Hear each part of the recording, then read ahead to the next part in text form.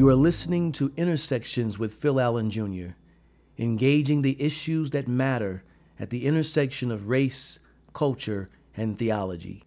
There are some people who you just know are uniquely gifted and called for the task, the job, the challenge that they've decided to take on in their lives. This reminds me of my guest this week, a man by the name of John Williams. He's an educator, a spirit-led disruptor. He challenges and equips the church to understand the dynamics of racism and how to resist, respond, and build the community we need, the community we all desire. I invite you to listen in as we engage the topic of racism in the move towards justice, solidarity, and reconciliation. So we have with us today on Intersections John Williams. He's the director of Center for Racial Reconciliation at Fellowship Church in Monrovia, California, just outside of Pasadena. He's a lawyer. He's a shepherd. He's a soon-to-be author. I'm speaking that right now. I receive it. You all heard it. You all heard it. Hold him accountable. But he's a friend. He's someone I've come to know in the last few years, and have great respect for him. He influences me. I listen, I watch, I pay attention to what he's doing, whether he realizes it or not. I'm watching him. And so I'm honored to have John here today. John, you are doing some profound work. Let's just go ahead and say that. I want to use that word, profound work. Thank you. Tell us a little bit about what led you to do this work, because your background is law. Right. So it seems like there's quite a story behind your journey that led you to this point. So can you tell us about how you got to this place to do the work that you do? Sure. So actually, I started in doing this work, then went to law, then came back into this work. And so back in 1986, before the summer of 1986, I was living in New Jersey. That's where I grew up, in Willingboro, New Jersey. And I came out after I met Dr. John Perkins. He spoke at a friend of mine's church in New Jersey, and I was just blown away by just I had never heard anybody talk about race the way that Dr. Perkins talked about race. I had never heard anybody talk about race, honestly, in a mixed crowd, ethnically or racially mixed crowd of people, the way that he did. As a result of that, I sought him out, and a month later, we had a conversation in Philadelphia. And then 2 months after that, I found myself on a plane headed to Northwest Pasadena to work with Dr. Perkins at the Harambe Christian Family Center. And so I worked at Harambe for 3.5 years, like full time. And then after that, I went back to school and to finish my undergrad and get my law degree. But then in between the summers, I'd come back and run their youth programs during the summertime. So I was there 3 years and 6 summers. After I got out of law school, my wife and I, by that time I was married, my wife and I decided to move down the street from Harambe. We're really committed to the Northwest Pasadena area. And for those who don't know about Northwest Pasadena, I know that the way that people frame up Pasadena is, the Rose Parade, the Rose Bowl, and all of that. But there's a pocket in Pasadena called Northwest Pasadena, which many African Americans and Latinx folks live. It's more impoverished area. And so my wife and I decided to settle there, and we raised our kids in Northwest Pasadena for most of their youth. And so for me, this notion of reconciliation has been, ingrained in me. I was a young adult when I moved out here. And so I've been trying to walk this journey and live out this journey for over 30 years now. And so after I finished law school, we stayed in the neighborhood, and I practiced law. I worked at the big firms and then had my own practice, but stayed. My law practice was actually in Northwest Pasadena as well.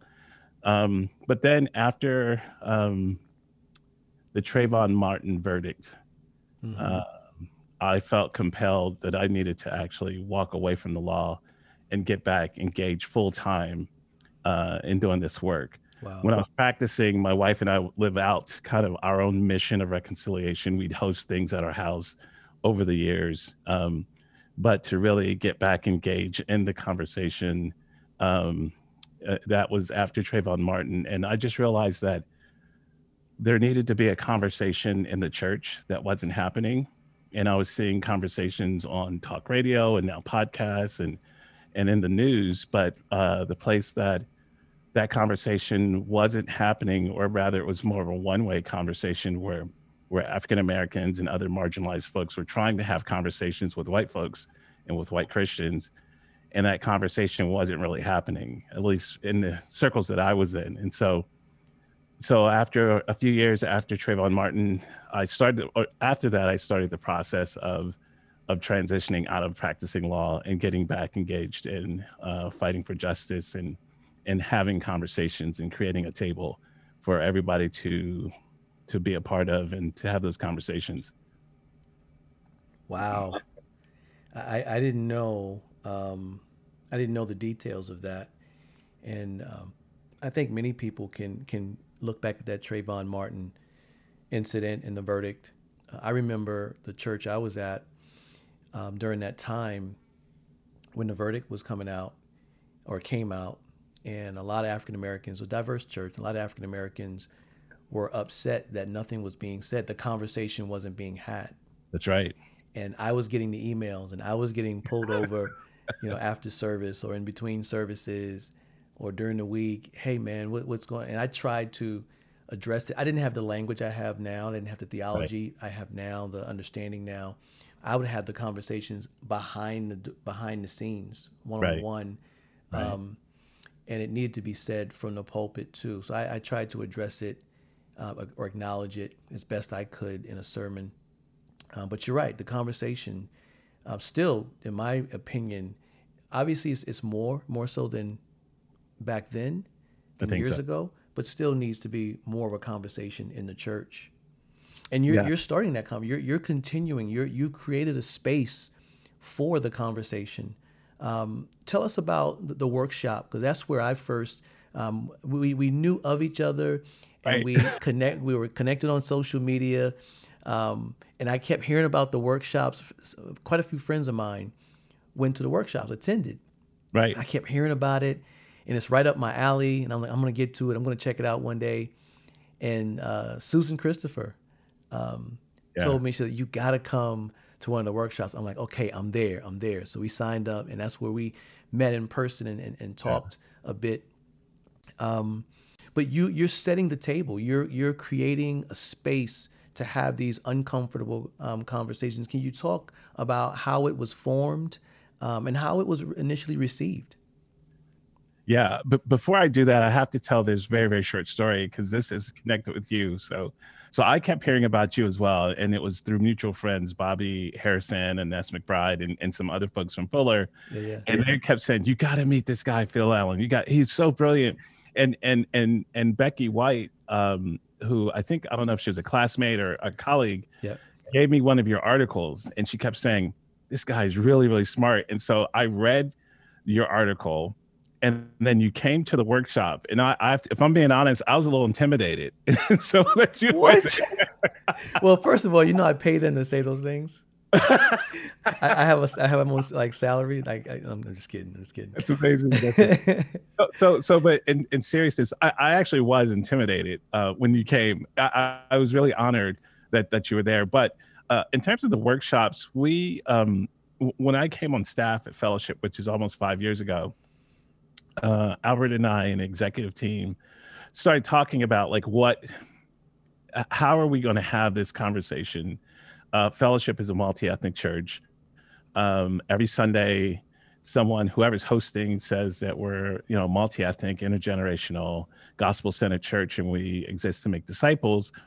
That's a great catchphrase, but how do you actually do that? Yeah. And we understood it had to be more than just Black and white and Asian and indigenous folks and Latinx folks and it's just sitting next to each other. It had to be more than us worshiping together on a Sunday morning. And so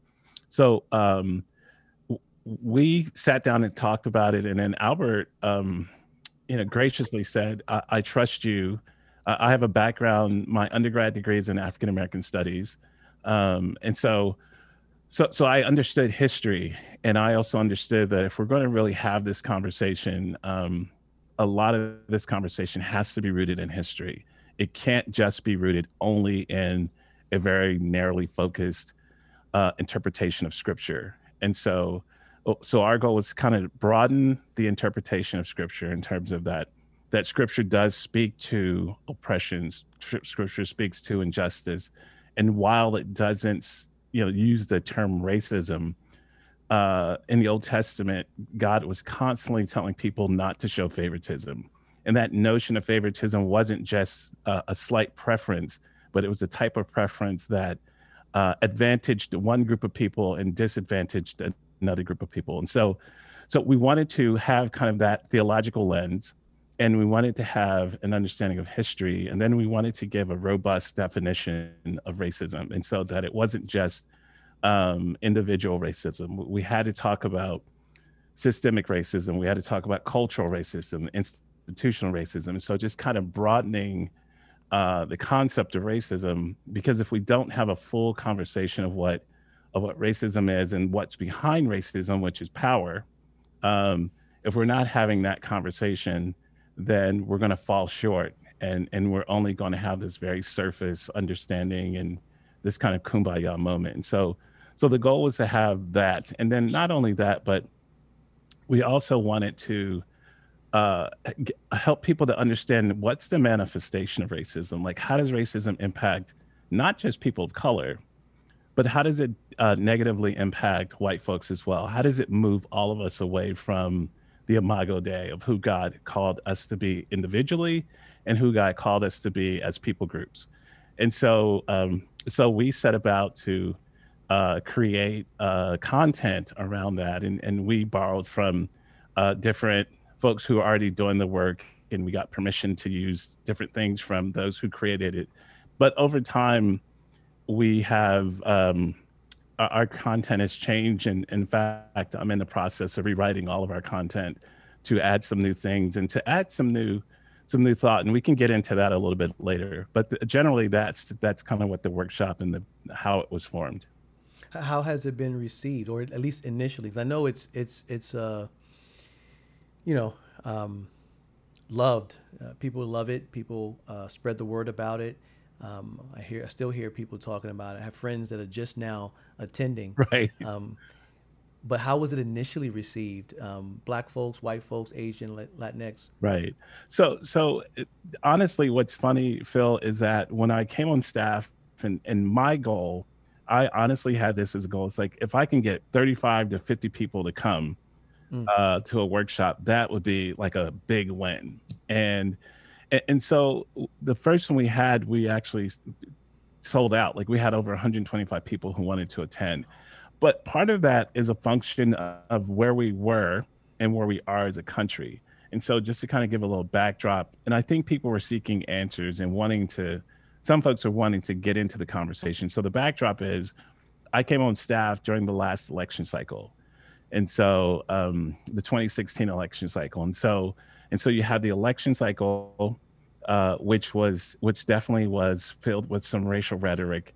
But then that summer, if you remember, Philando Castillo, just the different deaths and murders of unarmed Black men and brown people and Black women.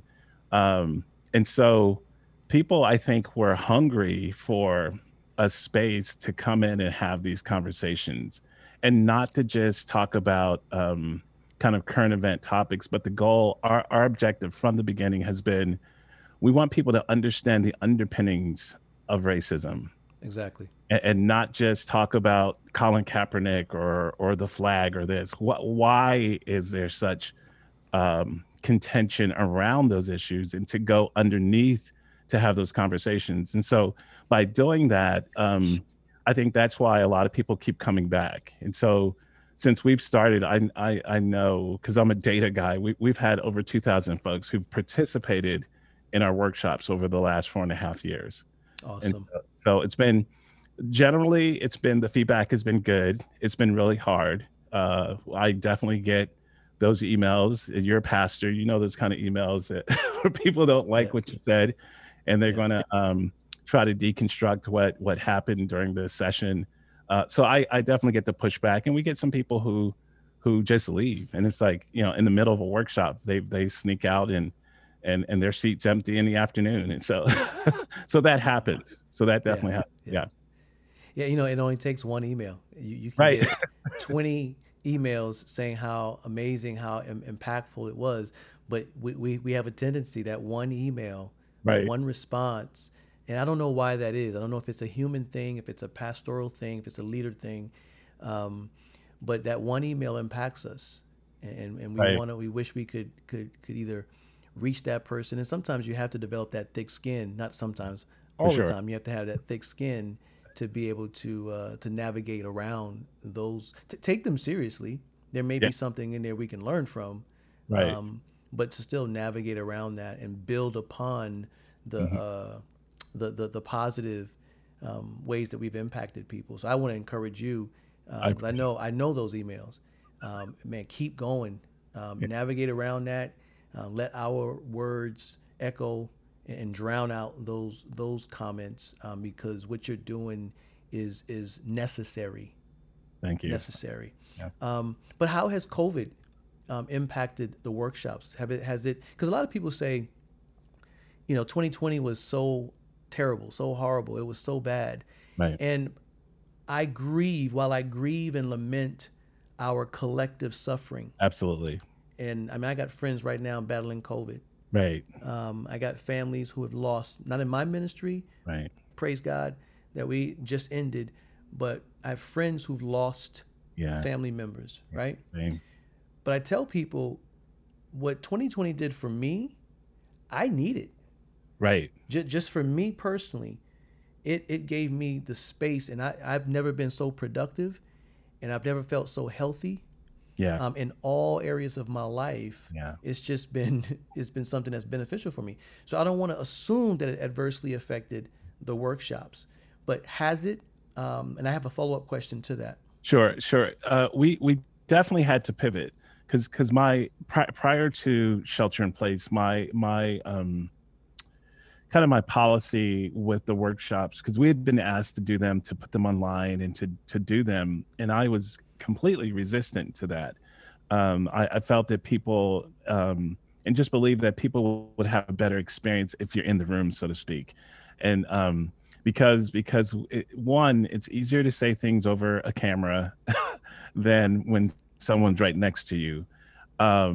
But two, I think there's something almost magical or spiritual that happens when you're actually in the room, unpacking these issues and doing the exercises and having the conversations.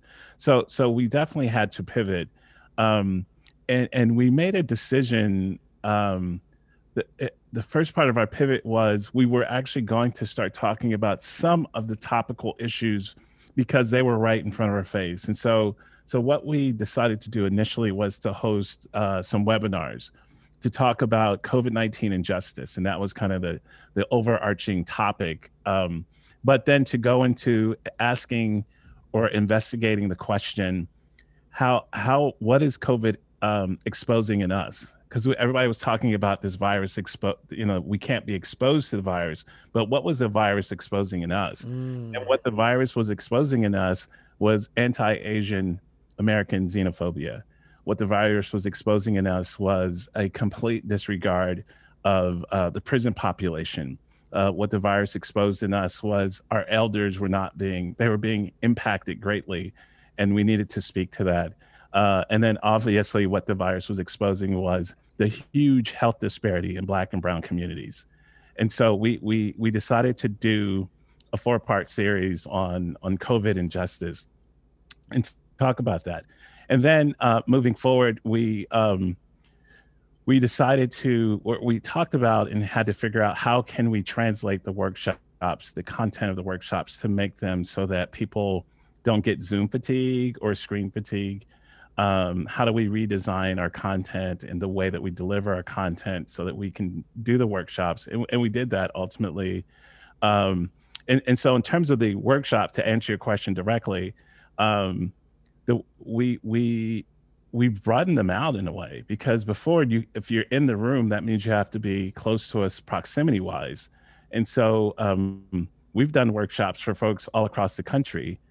We've done where we decided to do workshops where it was just pastors, because as you know, with the murders of Aubrey, Breonna Taylor, George Floyd, those three prominent ones, and we know there were others, a lot of folks and a lot of people in the church were just asking questions. And more specifically, a lot of white pastors were asking questions. And what do we do? How do we respond to this?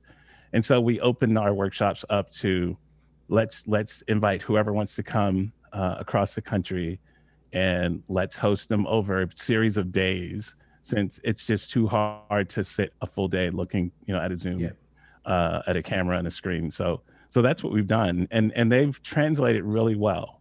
I'm really pleased, and actually going forward, whenever shelter in place stops, we'll probably do a combination of in person and online. Oh, okay. So you'll keep this to some degree. Yeah, for sure. You talk about, I just wanted to speak to something you mentioned about what is the virus exposed in us. Right. I think that's an important question. We don't often ask those types of questions. Right. We ask questions from our perspective outward. We don't always want to ask the questions that kind of point back to us. Absolutely. And one of the things that it just blows my mind, the individualism. Yeah. Wow. That was exposed, yes, or has been exposed in this country. Yeah. I have conversations sometimes with pastors who could not understand the need for the mask, right, and social distancing. Right. It was as if my individual personal freedom, now I'm oppressed. Yeah. And I'm trying to get them to understand, well, or they would say things like, well, I'm going to be healthy, I'm going to be okay, I should be able to go back to work. And I said, but how you feel about the virus impacting you really pales in comparison to you being a part of spreading the virus that will eventually kill somebody else. Right. Can you see that? Yeah. And people, and I think the Brookings Institute did a study that said the number one reason for the continued spread of the virus was individualism. Yep. In the U.S. Yeah. And so that's one of the things that stuck out to me the most. And but I still don't feel like people get it, especially churches.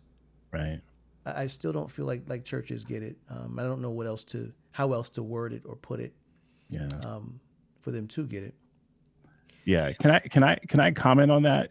Yes. Because so what happened? I wholeheartedly agree with you.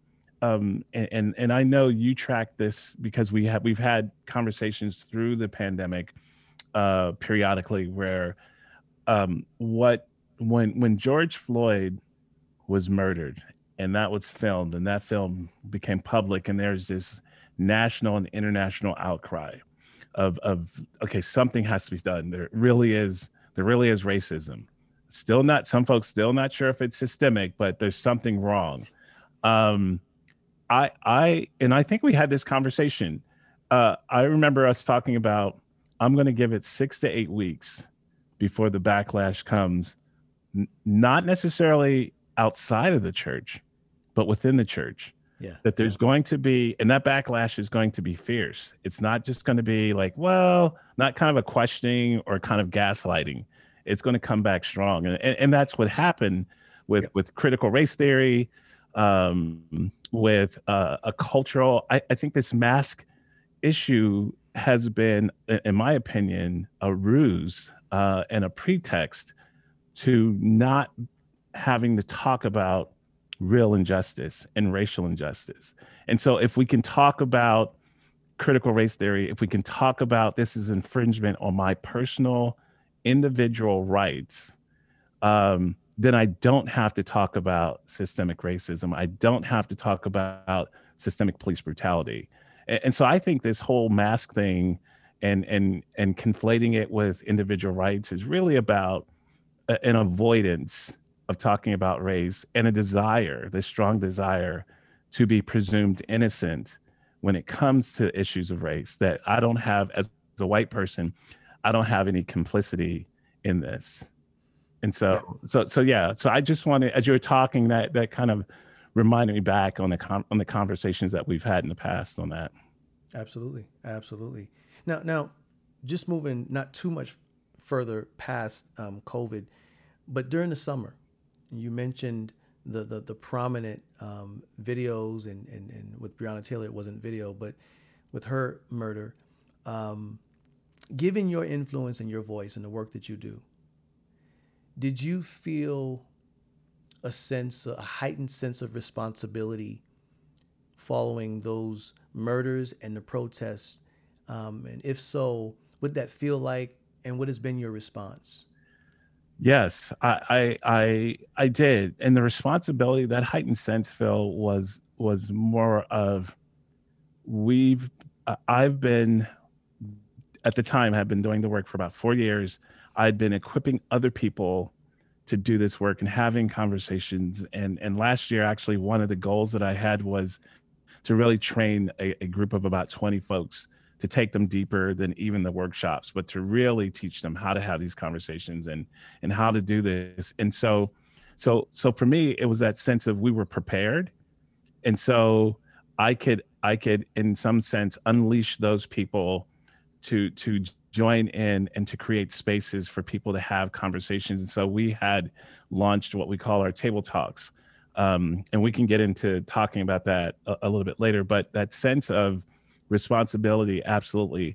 I'm one that doesn't necessarily like do video, post things on social media. I'm more of a, but even though I'm upfront a lot of times, my general personality is to be behind the scenes. Yeah. But that was the first time I actually posted a video where I recorded something and I felt compelled to speak out about what was going on, and more importantly, compelled to tell my white brothers and sisters, you need to feel the anger that African Americans and that brown folks are feeling, and don't be afraid of that anger. And that anger is, that there's nothing wrong with that anger. It's biblical, it's righteous anger. And if you live in these kinds of communities where that type of those type of atrocities are allowed to happen and you don't say anything, you need to step up and do something. It's more than just posting something on Facebook or on social media.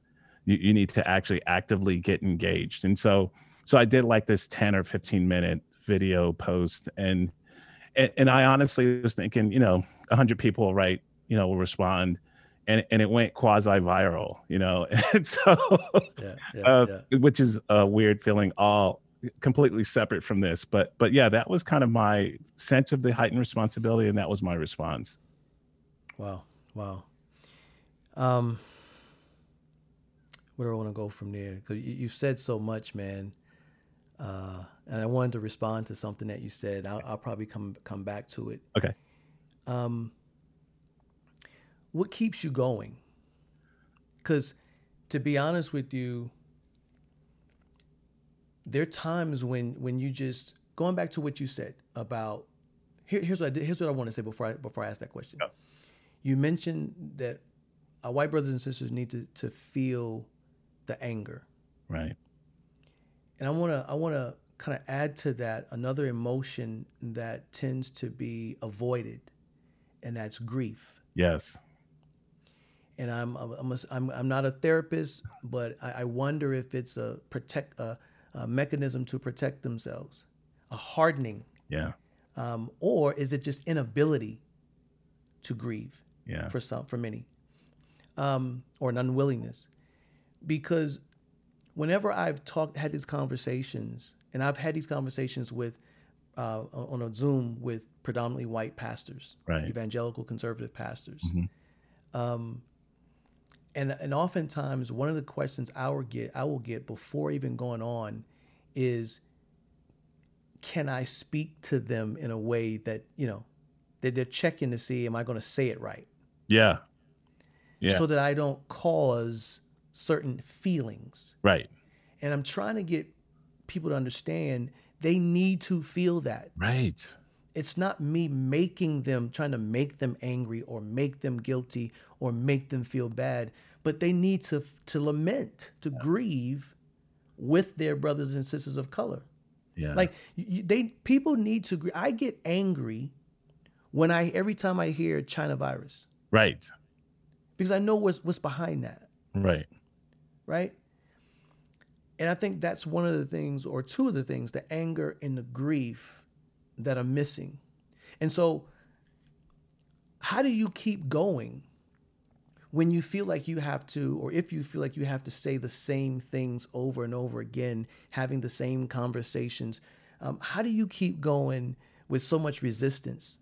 And it seems like so much regression in our society when it comes to race relations. How do you remain steadfast? I think there's a couple things that I do. One, unplugging from all of it, just to kind of recharge. I think that's critical.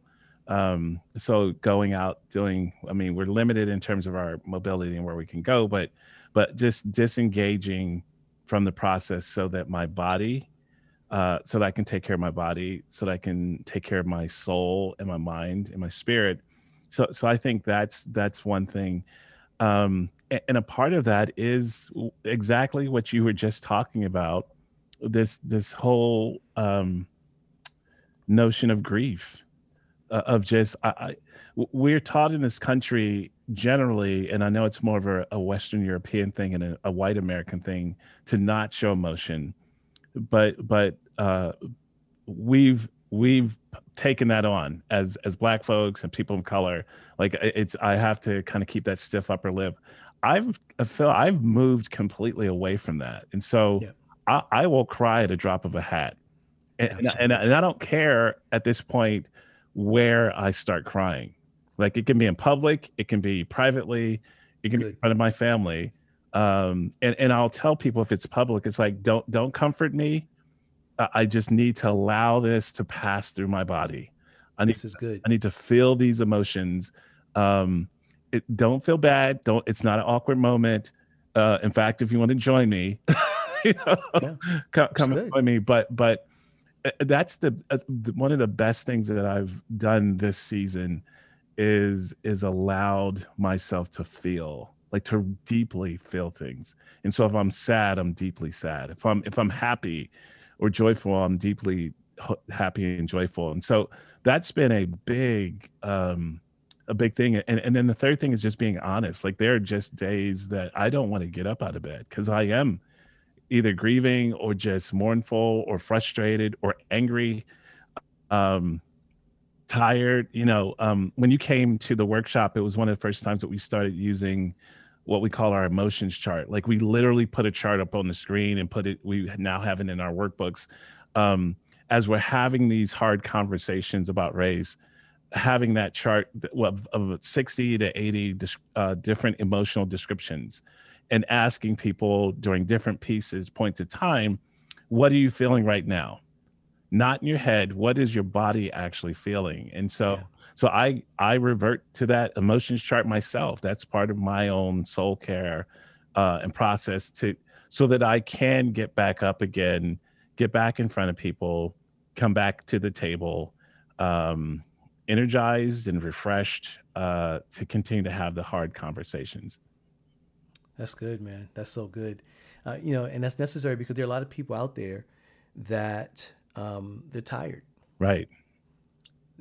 Someone during the summer, someone had reached out to me. I hadn't heard from them in years, young pastor, and he reached out and asked me. He said, if you ever need a space to share your story, I'm here to listen. Wow. I never responded Right. because because I would have gone in because I was on 10 emotionally at the Right. time, Right. and I said, well, one, I don't need the space to share my story. I always share my Right. story, That's right. but I'm tired of sharing my story for people who just want to hear the story.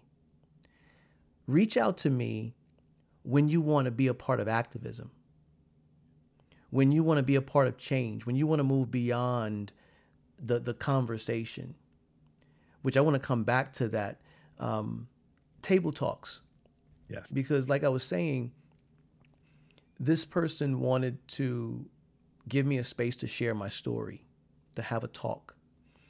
But I didn't have a problem. I don't have a problem sharing my story. I share my story all the time.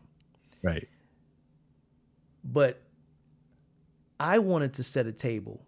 I want to set the table and invite him to the Exactly. table rather than him setting it and determining what's going on. Not saying that was his intentions, but Oh, I think that's what he was used to. right. No, I want to set the table that where you would come and I give you the space to listen, to learn, and then be moved beyond conversation. Yeah. So with that led me to want to move towards the table talks you were talking about. Because in my book, Open Wounds, I talk a little bit about the table, Yeah. You do. inviting people to the table, both in our families, and I gave some examples of how that works, but also in our communities, Yeah. right? In distinct communities, but also across Yep. racial lines, Yep. coming to the table. So talk to us a little bit about the table talks, and how that was formed, why you added that to the work that you do. Sure. It was multifaceted on why we formed them. So going back to the summer, shortly after George Floyd, we have this international kind of outcry, this international response.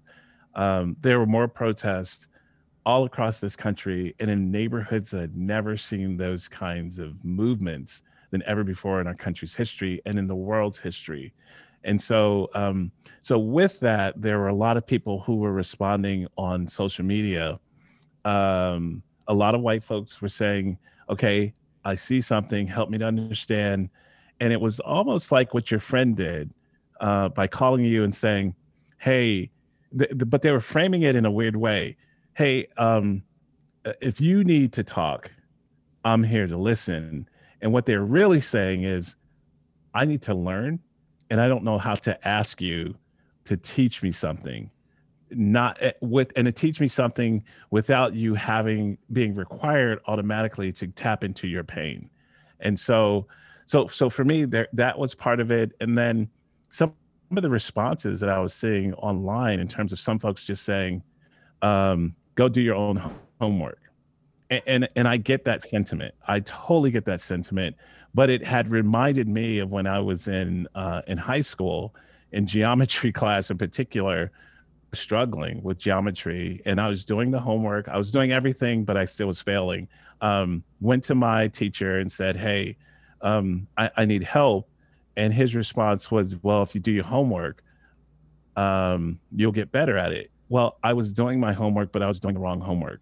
And so just telling people to go do their homework without Yes. more, they can get wrong and incorrect information or worse, harmful information. And so for me, that inspired us to come up with what we call these virtual tables and to have, and we call them table talks. And so that group of 20 folks that I told you about that I was trying to disciple during the year, they were the first folks that I called and said, "Hey, I want to invite you into an opportunity to host these table talks." And there are other folks I'd been working with, and so we ended up having 25 different tables, virtual tables, where people could register and sign up and come to have conversations around either a book or someone's curriculum or videos or podcasts. But all of it was going to be around the issues of race. And so there were some tables that were only for white people. There were some tables that were only for white women. There were some tables that were only for women of color. There were tables that were for mixed groups. We had an Asian American table. And so we had a high school table and we had a middle school table. And so anybody who wanted to participate in coming to the table to have a conversation, they were invited to register and to join one or more of our tables. And we ended up having almost 500 folks who signed up to participate in our table talks. And so we're going to actually do them again at the end of January, all the way through Black History Month. And the topics of the tables were just as varied. And so we had a table on Austin Channing Brown's book, and that was for women of color. And it was just a great experience. We had a table on the TV show The Underground that talked about resistance. The title of the table was Biblical Resistance. And so there was a biblical framework of why slave revolts and enslaved people running away from plantations was actually theologically sound. And so we Mm-hmm. had all sorts of tables, movie tables. And so but the bigger goal, Phil, was for people to be able to come and to listen and to learn. And it was a space for people to have conversations. And so some of the exercises that some of the tables had was to do this poem that's called the I Am poem, where everybody, no matter whether you're white or Asian or Latinx or Black, to talk about what is your racial formation journey. And it was done through kind of this format that we gave people. And some of the most amazing poems were written in response to that, because people had been they allowed themselves to sit in that tension at that table, because sometimes tables are uncomfortable. We think of Thanksgiving or Christmas at some families. Some people drink before they go to, to get at that table. So it was tense, but yeah. And so, and there are some people who left the table. So again, there are people who came assuming that it was going to be one thing, didn't like what they were hearing, and they decided that this table is not for me. So yeah. Wow. When you talk about the table, I immediately go to the Eucharist, Yeah. communion. Yeah. I looked on the website and I was looking at table talks, and there's the mentioning of coming back to the broken body and blood of Jesus. That's right. And in my book, I also kind of frame this table as a theological reflection around communion, Right. and how it's important to understand what was going on at that table. There's a humility. You can't approach that table without humility. Yeah. All hierarchy was broken down That's right. at that table. It was safe, and it was so safe. It was safe enough for Judas to even betray Jesus. I hadn't even thought about that. That's a good point. That's a really good point. Jesus didn't, he could have tried to talk him out of it. Right. He could have shamed him. He could have, knowing my personality, I probably would have said something. I probably would have, been, condescending or passive aggressive to let him know, I know. Right. And then even out him a little bit. Right. Because who wants to go and be crucified, right? Right. Right. But it was so safe. Jesus made it so safe that he allowed him he still was able to make his own decision. Yeah. I don't know, I'm just processing that. Yeah. And how Jesus handled that, because, dipping the bread in the oil and giving it to him, my understanding is actually an act of honor. Right. To share that bread with him. This is the man that he knew was about to go betray him. Yeah. And so there's so much happening at the table, even though Judas went ahead and betrayed Jesus, and we know what happened after that. And we understand that was, God used that scenario for the salvation of the world. But it was still something, like you said magical or spiritual about being at the table. Right. Right? And I think that actually should be central that should be a part of part of our liturgy, our personal liturgy.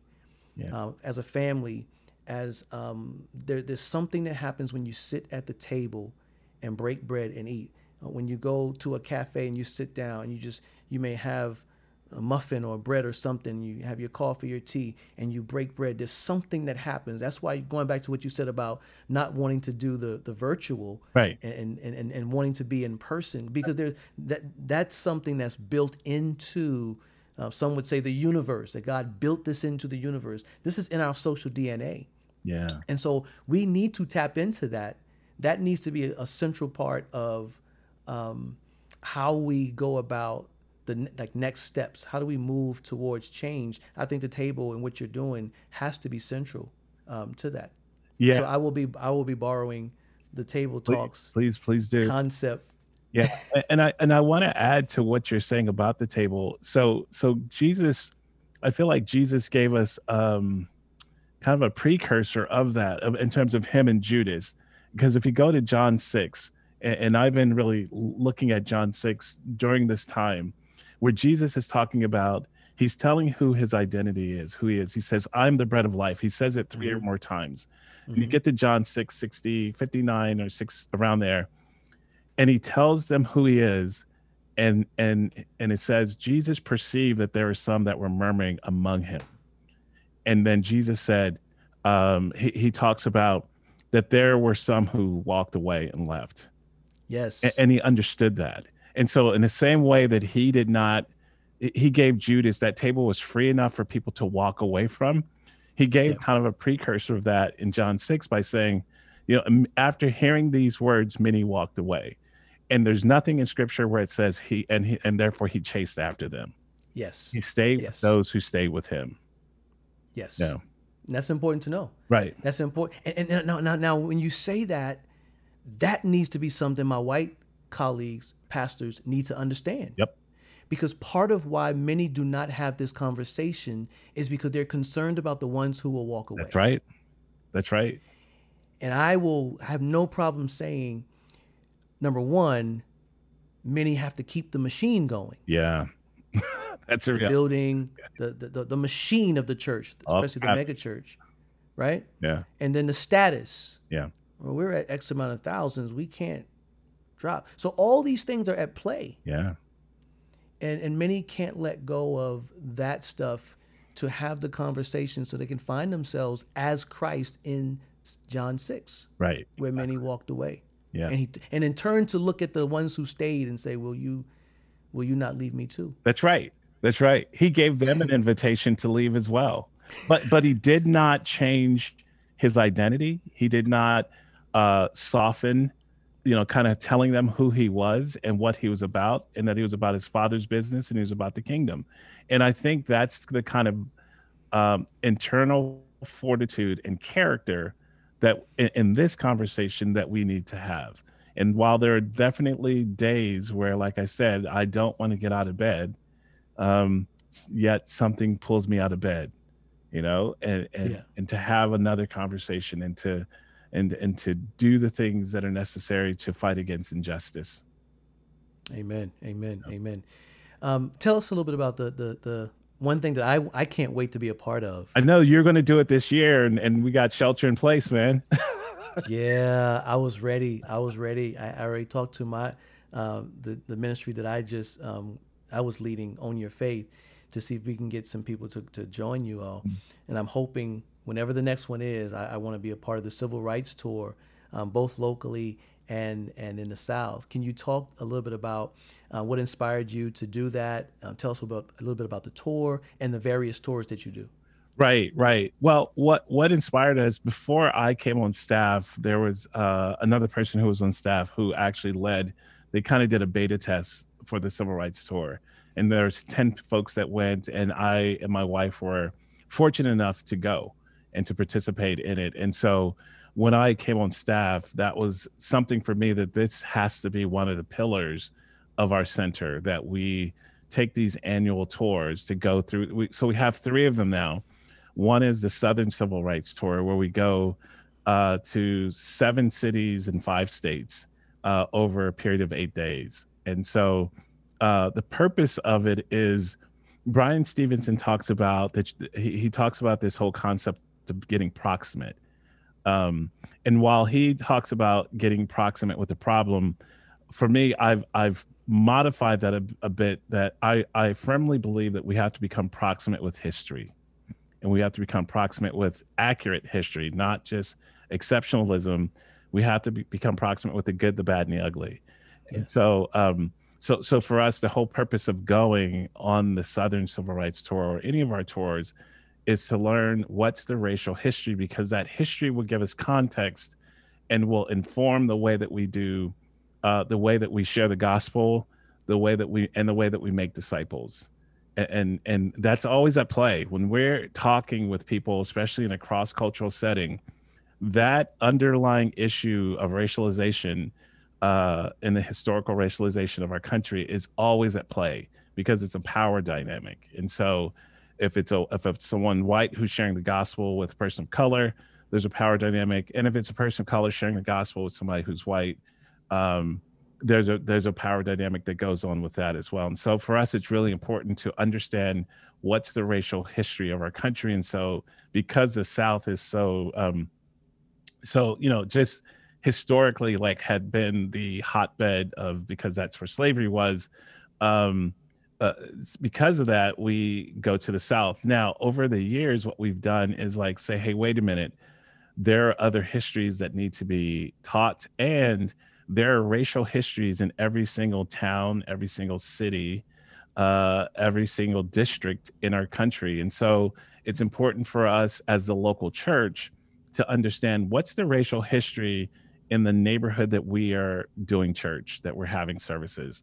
And so for us, in addition to the Southern Civil Rights Tour, we do what we call the Pasadena Civil Rights Excursion, where we take a full day, 7 to 7, 7 in the morning, 7 at night, and look at different parts of the city of Pasadena, actually going to different places where racial history happened, and having conversations about it. And so for our Pasadena one, we had and when we talk about history, we have to talk about all of it. So before there was a United States, there were indigenous folks who lived here.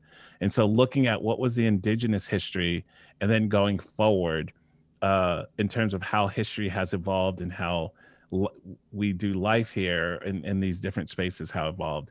And so we have the Pasadena excursion, the Southern Civil Rights tour.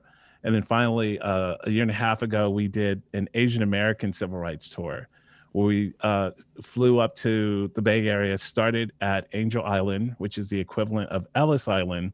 But Angel Island's significant because that's where many Asian folks came from when they immigrated to this country. And so we start there and we go down the state of California to different ethnic Asian enclaves and have those folks talk to us to teach us about the intersection of Korean Americans or Japanese Americans or Southeast Asians, the faith and their position at the table of reconciliation. And so often when we think of racial reconciliation, we only see it through a binary lens of black and white. But everyone has been impacted by systemic racism. And everyone needs to have their story told and to be located in that story. And so we do the Asian American Civil Rights Tour as well. Wow. Yeah, I want to be a part of all of those. I want to be a learner, continue to be a learner, a student. I love history, and I couldn't agree with you more that one of the things I believe our shortcomings are, or our shortcoming is that we don't know how we got here. Right. We, this summer when people would say things like, let's do this and let's do that, and we're going to eradicate racism, end racism, and I posted a video as well, Mm-hmm. and I talked about you have 400 years of Black history. Yeah. That's not even including Native Right. experience with racism. Right. But we got centuries, and you think because now you feel some emotions that you're going to eradicate racism, you have the answers in the next few months, and it's going to be gone. Like, this is a long journey. Right. Right? And one of the things I would always talk, I had many conversations, many private messages. I don't have them as much anymore, but I have them, and I tell them, read this book because it gives you some background. Yeah. Watch this film, it gives you some background. My film and my book was about giving context and background Right. to how we got here. Now, we haven't even talked about the trauma Oh my goodness. that we carry in our bodies. And I think you recommended My Grandmother's Hands. Yeah. And then Elaine Miller Carras, she affirmed that book as well. And so I've been reading that book since we've talked. And the trauma that our bodies carry intergenerationally, Yes. which people don't realize plays a significant part in our response as Black people when we are pulled over, when we're handcuffed. And you think, why didn't they respond this way? Well, there's a physiological response as well. There's some things that's happening in our brains, how our brains are wired. Yeah. That's that intersection of neuroscience and trauma. Right. And so those are all things that play into this. And so the work that I think that you're doing, have you ever heard the term critical race theology? Yes. Okay. Yeah. Because that's what I believe that you're doing. Hmm. I believe you're doing that type of work. And I want to continue to do research on that and hopefully be a voice in that as well, because people are so afraid of critical race theory. Right. Okay, let's give you a critical race theology. Right. Exactly. Right? Let's go Exactly. there. Yeah. You know, people don't understand, and we talked about this earlier, the sundown towns. Yeah. There are more sundown towns in California Over 120. than there are where I'm from in South Carolina. Isn't In that my crazy? hometown, my hometown is considered one. Right. Can you tell us a little bit about what a sundown town is? Yeah. So when we think of just race, and you've heard me say a couple times the issue of power, that when we talk about race, really it's really about power and who holds power, and therefore who gets to dictate things, and who gets to say where one can go and where one cannot go. And so sundown towns were towns all across the country, all across the United States, where Black people and other people of color had to be out of that town if they were even allowed in it at all during the daytime, but they had to be out of that town by the time the sun came down or went down. And so, again, when we think about issues of race, we so often put it in a binary of good and bad. If you're racist, you're bad. If you're not racist, you're good. And we don't think about all the individual acts that we do to create segregated communities. And then on top of what we have on the laws that are written on the books, we have cultural laws that in terms of how we are to engage with one another. And so when we think about the South, we say the South is bad. They were really racist. And we think about the North or the West, and we say, oh no, they were progressive because there was no slavery in those places, but they were just as segregated as the South. They were just as oppressive as the South was. And so sundown towns were those towns where we had to be out of those towns before the sun went down. And again, it's about power, and it's about controlling people's agency and controlling one's ability to fully express who they are through work, through creativity, through spirituality, through all forms. And so it's the equivalent of segregated churches, except for it's residential and it's dealing with space. You talk about these sundown towns, two things. My grandfather used to always say this, and I know a lot of Black folks have gotten this. Make sure you're home Yep. when the lights come on, when the street lights come The on. lights come on. And I just thought it was just a curfew. That was like a marker for a curfew. Right.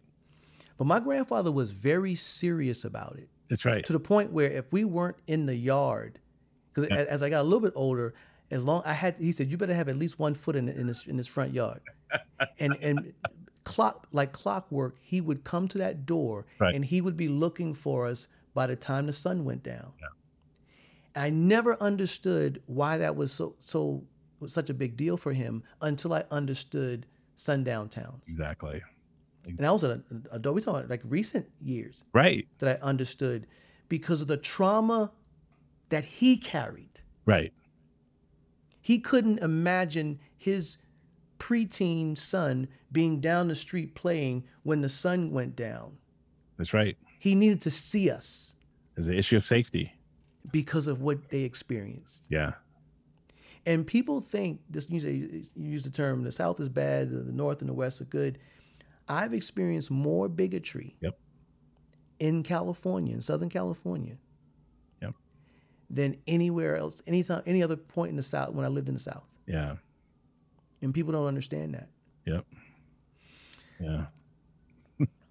2 questions. Sure.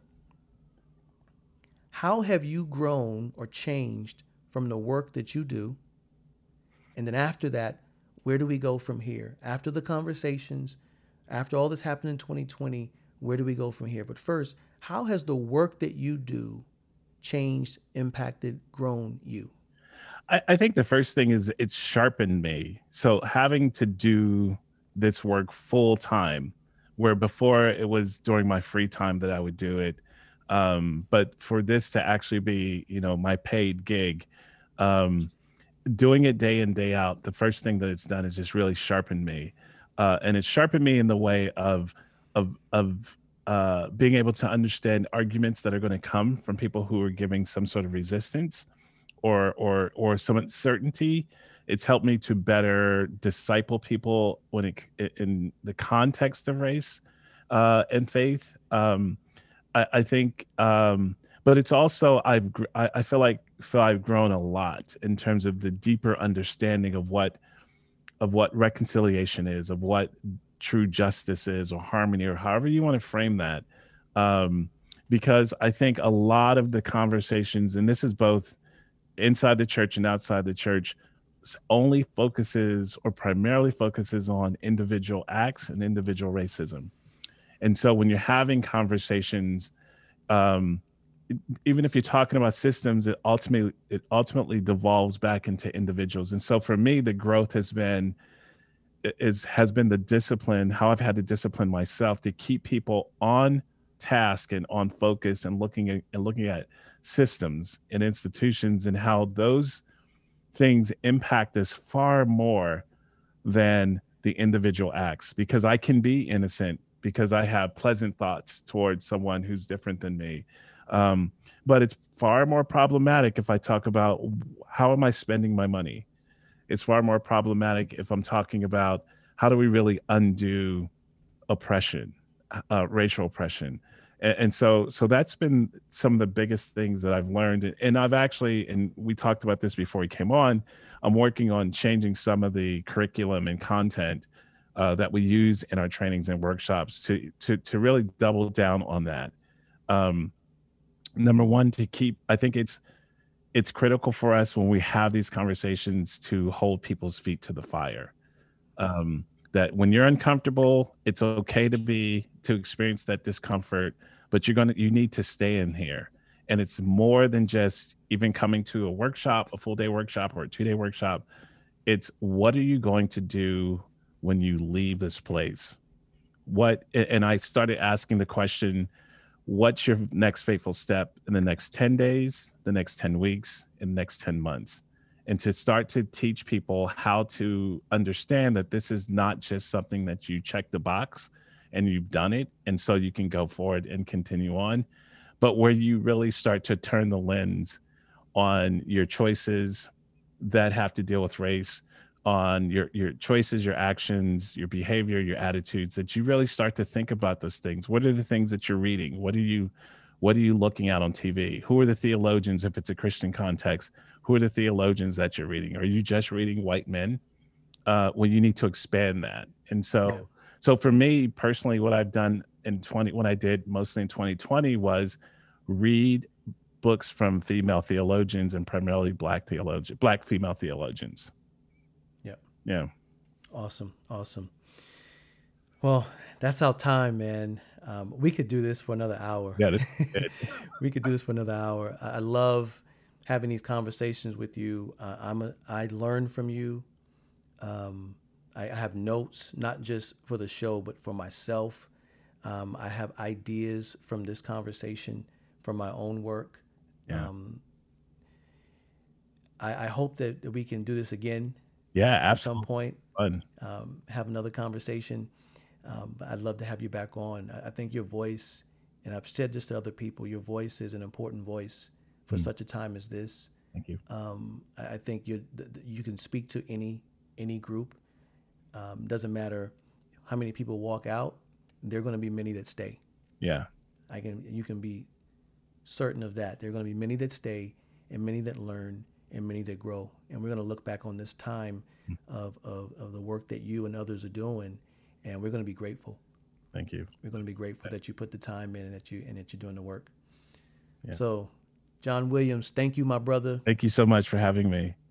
Thank you. Yes. All right, we'll talk soon. Okay, sounds good, man. If you want to stay connected to John, you can follow him on Facebook at John Williams. And if by chance you get many John Williams in the search, that often happens when you're searching for someone, you can go to my Facebook page, Phil Allen Jr., and search his name in my friends list. You can also follow him on Instagram at Prof. J Dub, ProfJaydub, Prof J Dub. And don't forget to pre-order my book, Open Wounds, on Amazon today. The book will be released on February 9th. I'm excited, and I believe you will not be disappointed. Once again, I want to thank you for listening and parking with me at the Intersections.